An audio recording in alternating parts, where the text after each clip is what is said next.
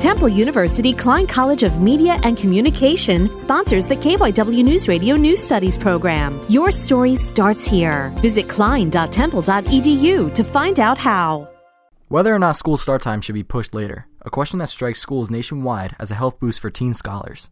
Principal Dr. Dennis Perry of Cherry Hill East said, A pro, it's healthier. I think as students you would be more ready to learn when you got to school. You have less need for artificial stimulants like coffee. And the con really is structural things.